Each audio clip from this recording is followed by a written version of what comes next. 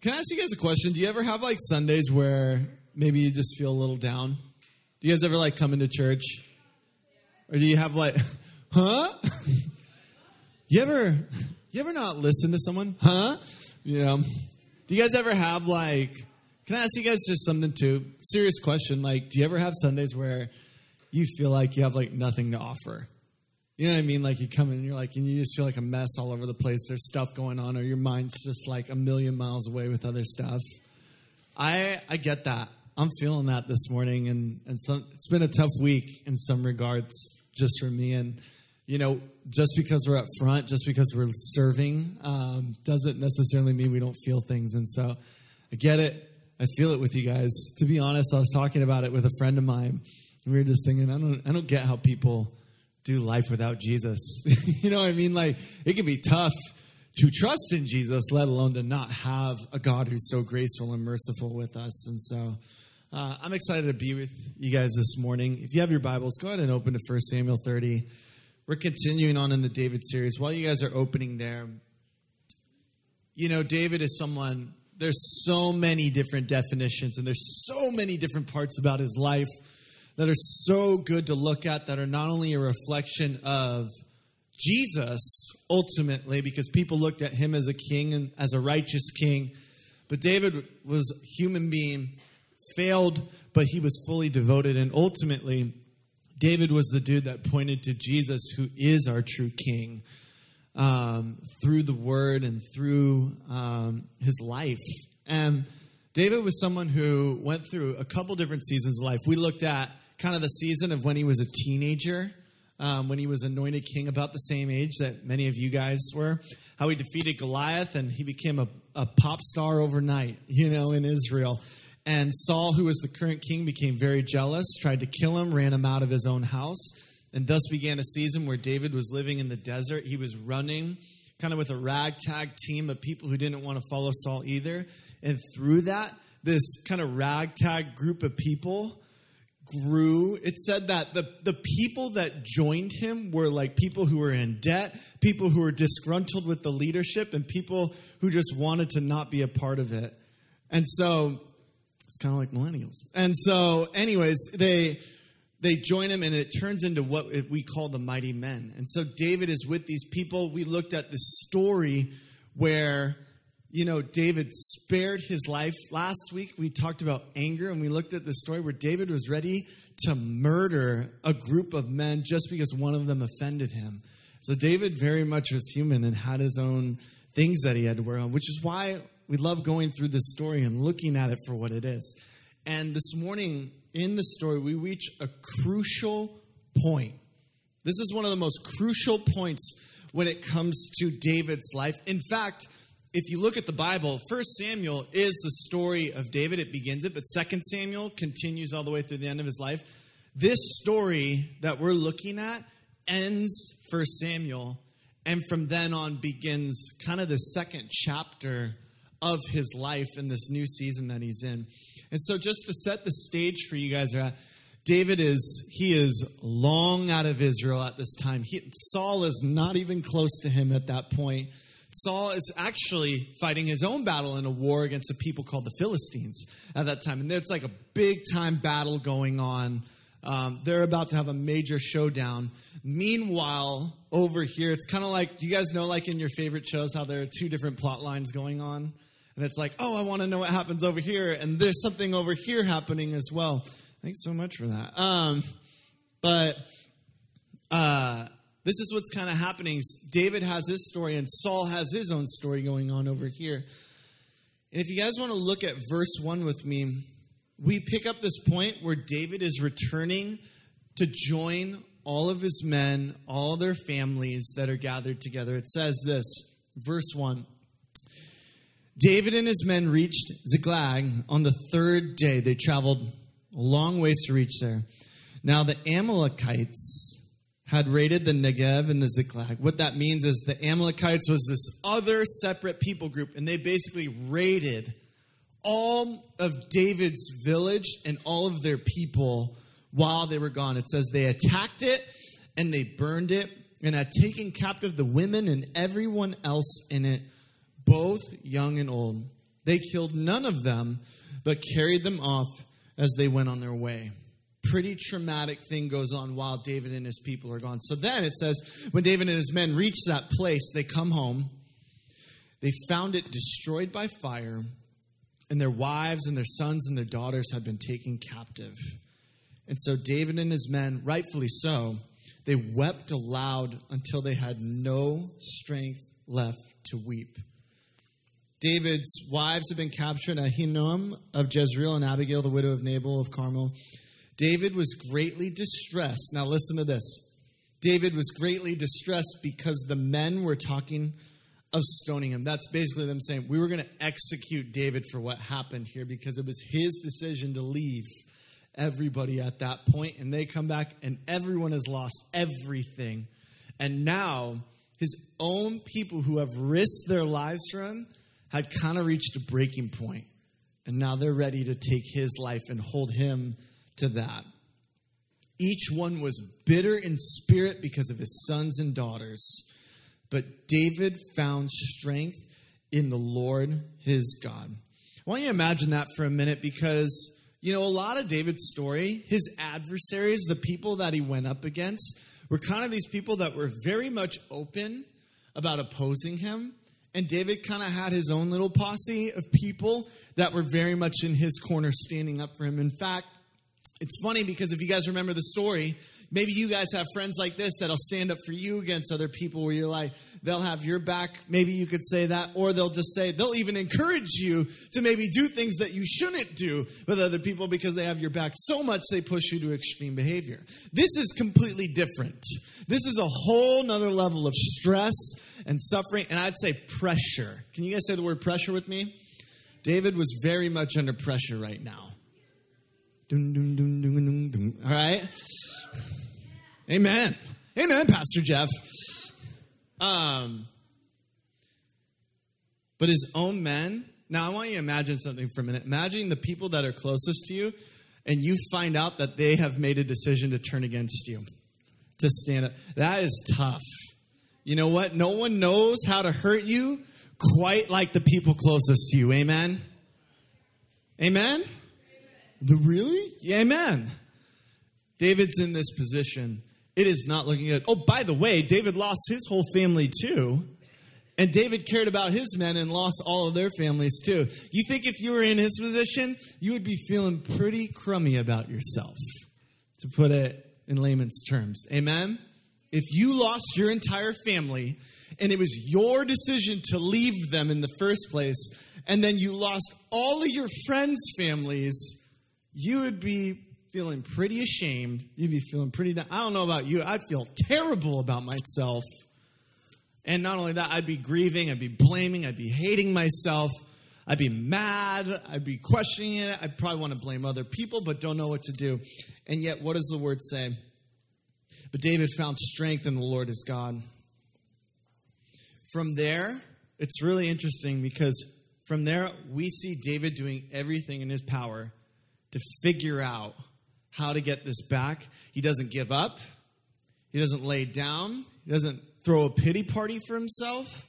He finds strength in the Lord and he moves forward with them. And it says that David found the priest. He said, bring me the ephod. Abiathar brought it to him and David inquired of the Lord, basically coming before him. He said, shall I pursue this raiding party? Can I overtake them, God? Which is interesting because he could have moved forward without God and just said, I'm just going to go for it. But he said, you know what? I'm going to find strength in the Lord and I'm going to seek the Lord's wisdom. Can we do this if I go forward with it? Pursue them, God answered, and you will certainly overtake them and succeed in this rescue. David and his 600 men with him came to the Besser Valley, where some stayed behind.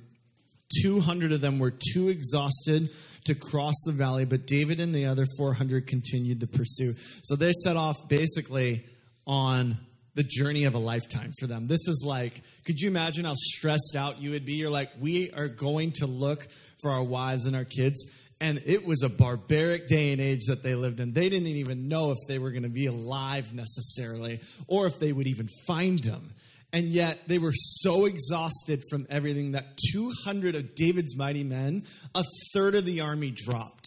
Now, usually at that point, I don't know about you, if you're a math guy, you know that you just lost a third of your army.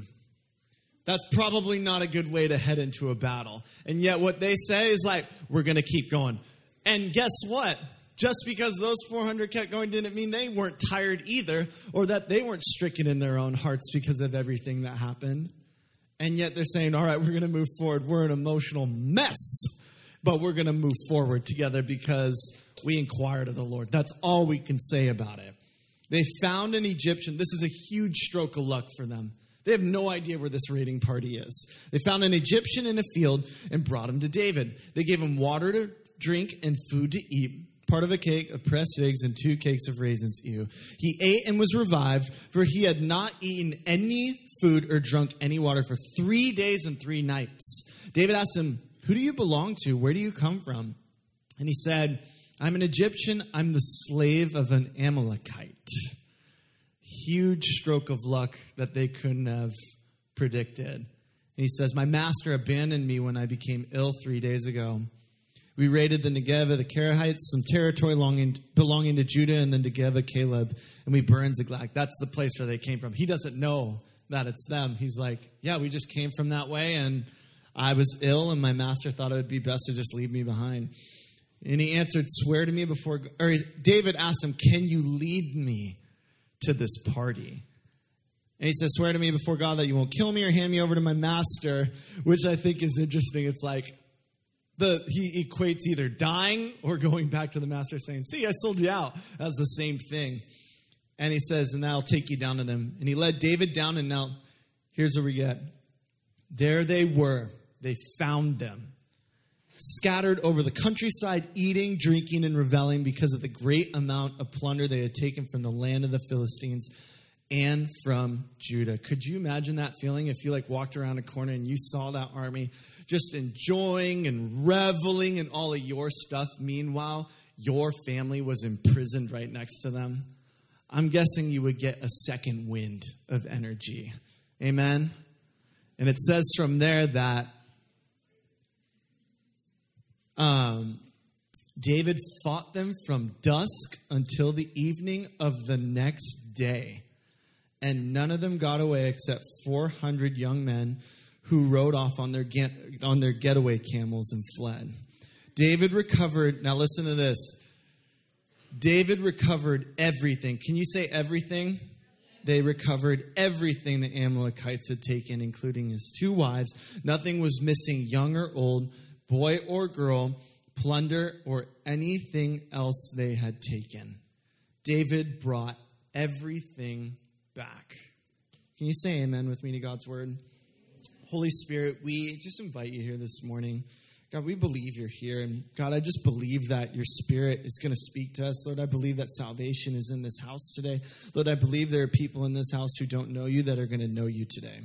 Lord, and they're going to come to know you as Lord and Savior, and rightfully so, by putting their trust and making you their refuge in the same way that David did.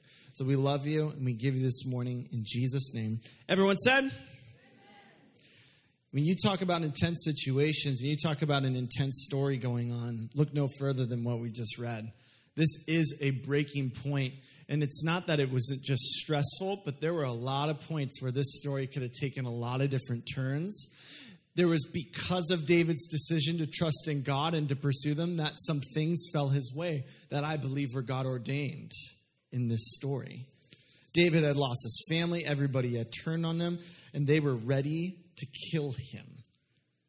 And yet, his first response is to turn to God to find strength. Finding strength, that word in the NIV, if you read along with me, it's defined as power. It's like he found power, but also just firmness. It was like David was unfirm. Have you guys ever felt insecure? Or you know what, I'm not really confident in myself. I feel kind of shaky. It was like he found his firmness again. Oh no, I have confidence now again in who God says I am. It also means support. He found support, a power of resisting attacks. It's like he found this power to resist all of this pressure. Have you guys ever been in a position where you knew someone was mad at you? I can't sleep if I know someone is mad at me or someone is upset at me. Or, you know what? It's scientifically proven thanks to my wife's research. But has anybody ever told you, we need to talk? And you're like, about what? And they're like, we'll talk about it when we meet. There's actually a scientific, visual, there's a reaction in your mind that I can't handle that. You know that feeling that you guys get when people are mad at you, or there's unease that's happening directed at you specifically? Do you guys know what I'm talking about? You guys can probably think of friends or siblings or things or drama that happens in our lives, Everybody say that with me. Drama. Got a lot of royalty with drama kings and queens on this side of town. So that was unnecessary. That was dramatic, actually, what I just did. Everybody go, ha, ha, ha.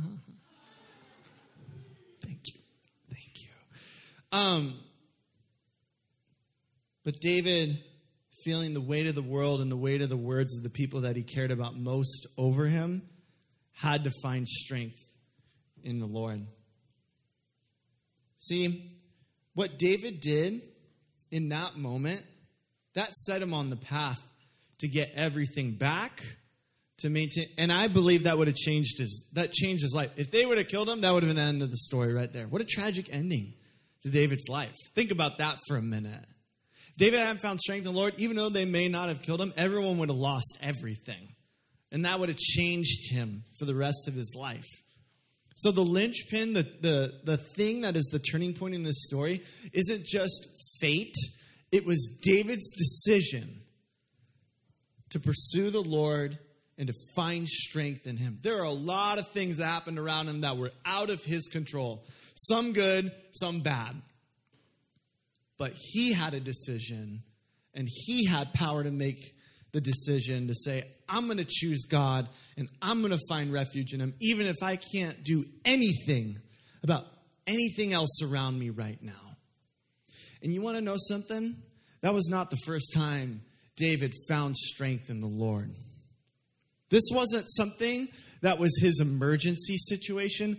This wasn't some medicine that's in the cabinet for when he gets really sick. He turns to that. This was the food in his fridge. This was something that he went to daily. This was a habit. This was something that he didn't have to think about because he had done it so much in the little things and so much in his life that he just went to God. It's easy to look at a story like this and be like, bro, you have nowhere else to turn. You got to turn to the Lord in this. But it's not that easy always in our lives. See, turning to God is something that we get to learn. We get to run to him, not from him, in the big things, not the small things. You know what?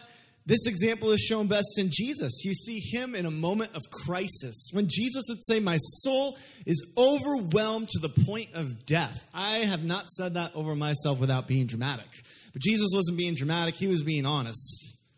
And yet, the first thing he did is he went into the garden alone with God to pray and to find strength. And it says he found this strength in him, and it says, let's rise up and let's go. That's what he said before being betrayed by Judas and going to the cross. It says he's like, rise up and let's go. Let's take it on because now we have strength in the Lord from that point forward. See, the story of David's even more radical. We talked about this side of it. But simultaneously, Saul and his amazing Israelite army was going against the Philistines. And it said that Saul melted with fear at the look of that army, and he wanted to try to figure out what was going to happen. He didn't seek the Lord for refuge. He sought the Lord for information. He's like, I just want to know if I'm going to live. And he wasn't getting any answers, and so it said that he actually went to a spiritualist, which was someone like a witch or like a voodoo kind of thing that was going on for that day.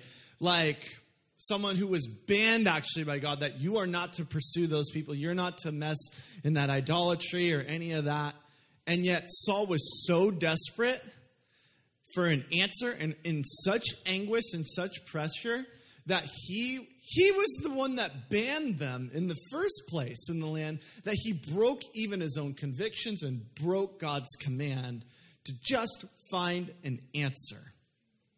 So it's funny because Saul and David, as different as they are, sometimes the people that are the most different in your lives are actually the most similar.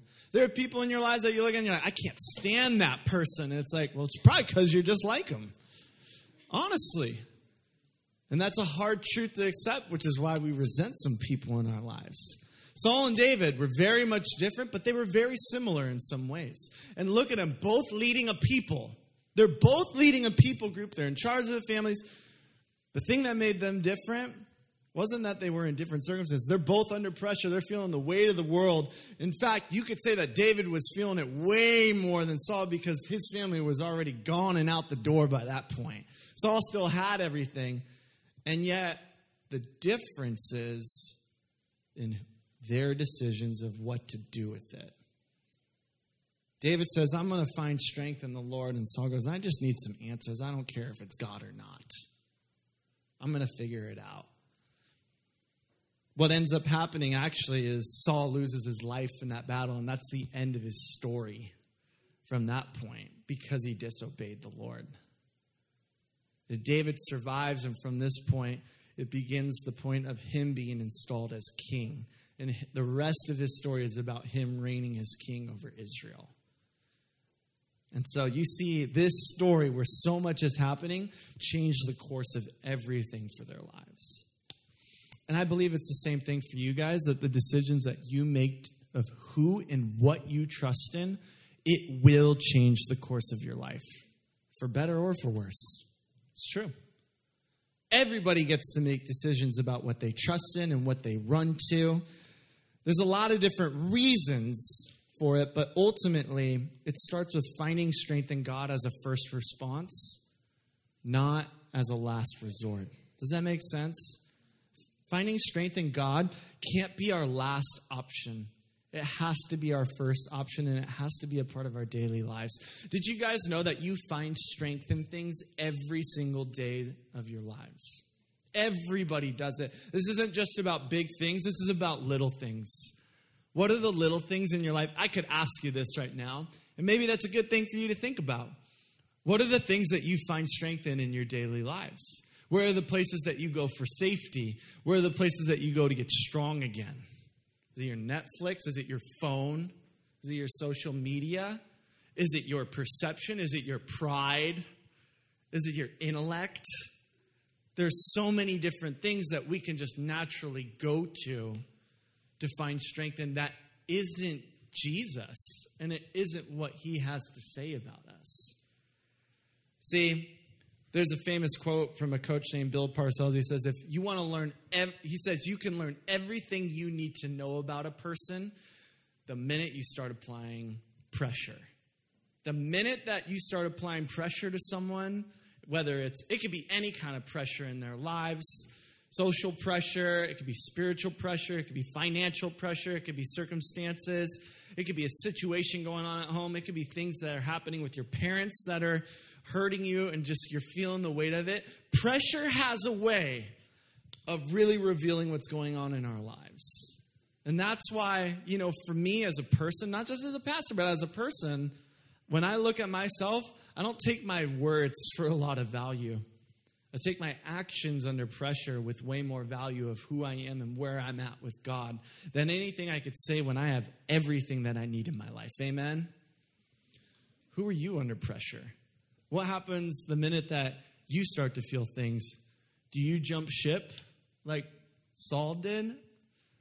Or do you press into the Lord? And yes, it's different in some areas of our lives. Some areas it's easy to press into God, and some are really not.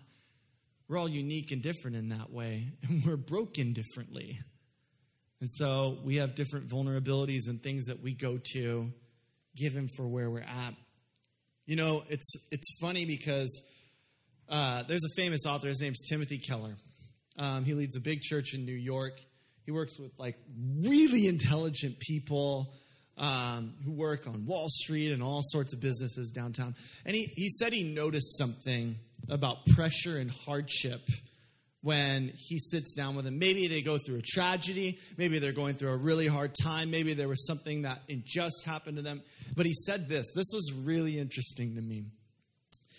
He said that he notices, this is his words, he notices that when a family that is more wealthy goes through a hardship, they are more inclined to blame God and push away. Because in their hearts, them saving up money, them getting into these, using their money to build this life of ease around them, get everything that they want, is almost like a substitute to say, I'm going to live a great life, everything is going to be good, and everything is going to be safe for me. I'm going to get a great education, I'm going to go to a great college, I'm going to get a great job, I'm going to get a great wife, or get a great husband, I have a great family, and nothing bad's ever going to happen to me because I'm fully protected from it, and I'm rich, and I'm in control of my life.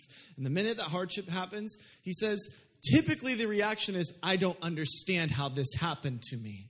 I don't get how God could be bad like this to me. And they'll blame God. But the real issue of it is, it's that we live in a broken world, and it's more about, are you going to pursue God or not? Now, flip that. He actually says families that are not as wealthy, ones who don't have as much money, people who live in the margins, this is what he notices. When they go through hardship, he says, typically they never blame God. He says it always makes, they know that it's a broken world out there. They live in it and they see it every day. But that's not something to hold against God as much as it is to press into God about something. Let me ask you a question. When things go wrong in your life, do you blame God or do you press into him? God, this is your fault. God, why didn't you take care of this? I can't believe this is happening with me. And that is in no way meant to discredit what you're going through or your feelings. That's not what I'm saying. But God is someone who's meant to press in through the hard times. We've established that there's sin and brokenness in the world. There's no way around that, and that we all experience it together. And I think it's an issue when you look at someone and say, my brokenness is worse than yours, so I can be madder than you. That's just arrogance.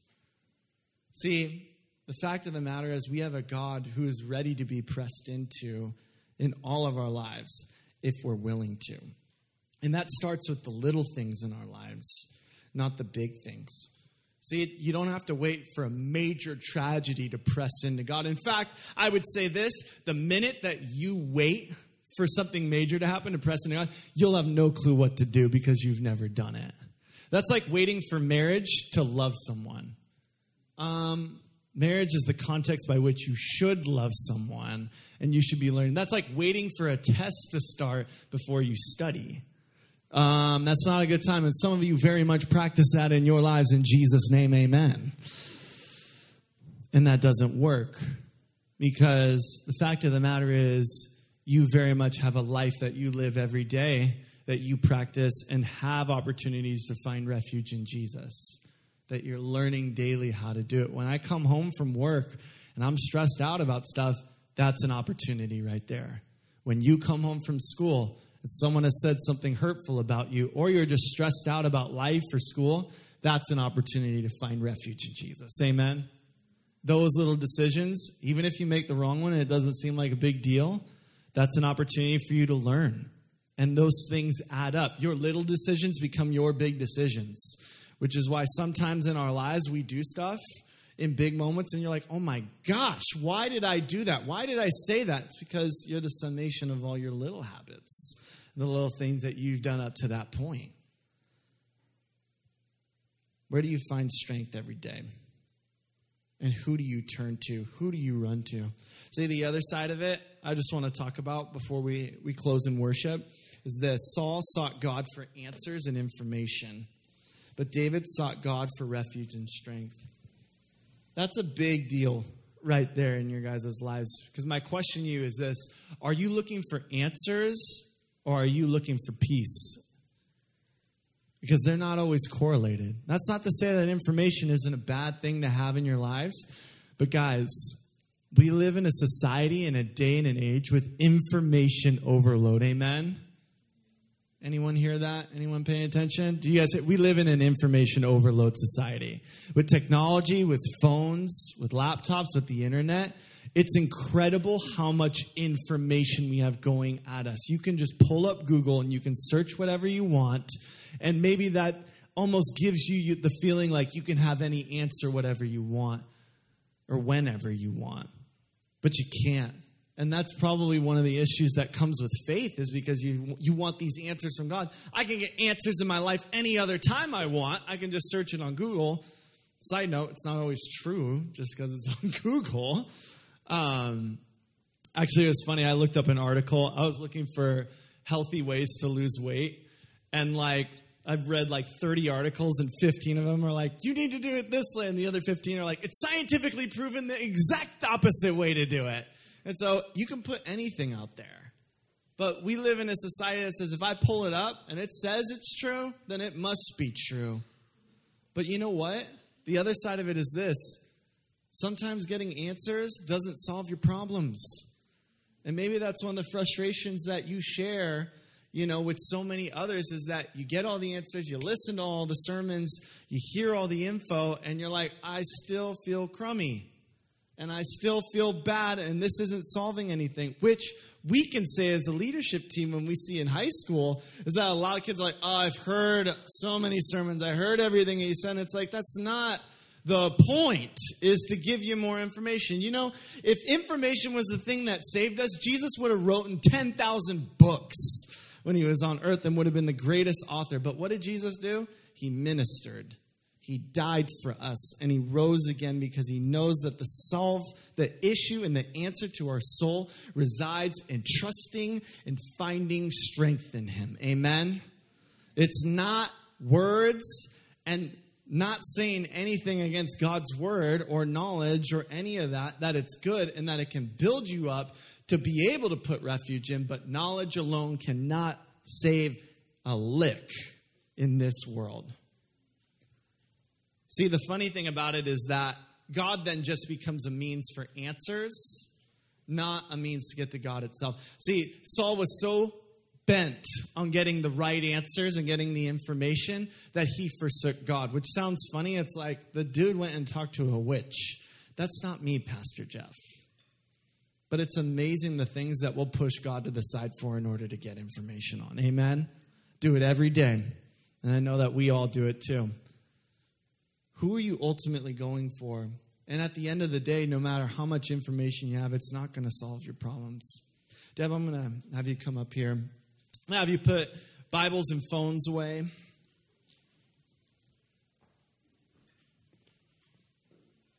I want you to stand with me.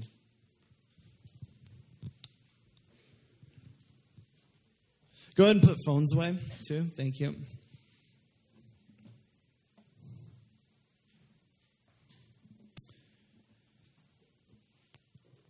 See, David, in an hour of immense pressure where he wasn't going to get any answers, it didn't matter. He didn't need all the answers. He didn't go to God to figure out information, to know that everything's going to be fine.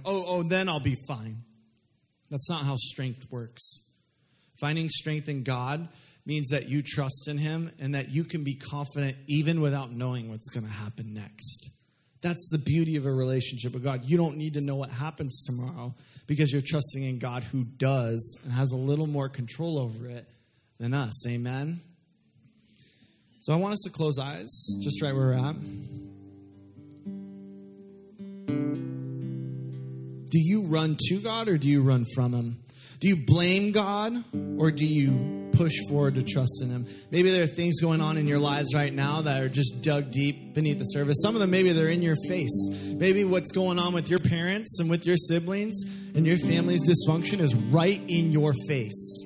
And you are frustrated by it, and you're getting frustrated with God, and you're pushing away from him. And you're growing only more frustrated about it the more you push away because you're saying, God, I want answers. I want to figure this out right now. But that's not going to give you peace. That's not going to solve anything, even if you knew everything that was going to happen from this next point forward. What is going to bring peace is putting your hope and your trust in Jesus Christ, the one who can cover you no matter what happens from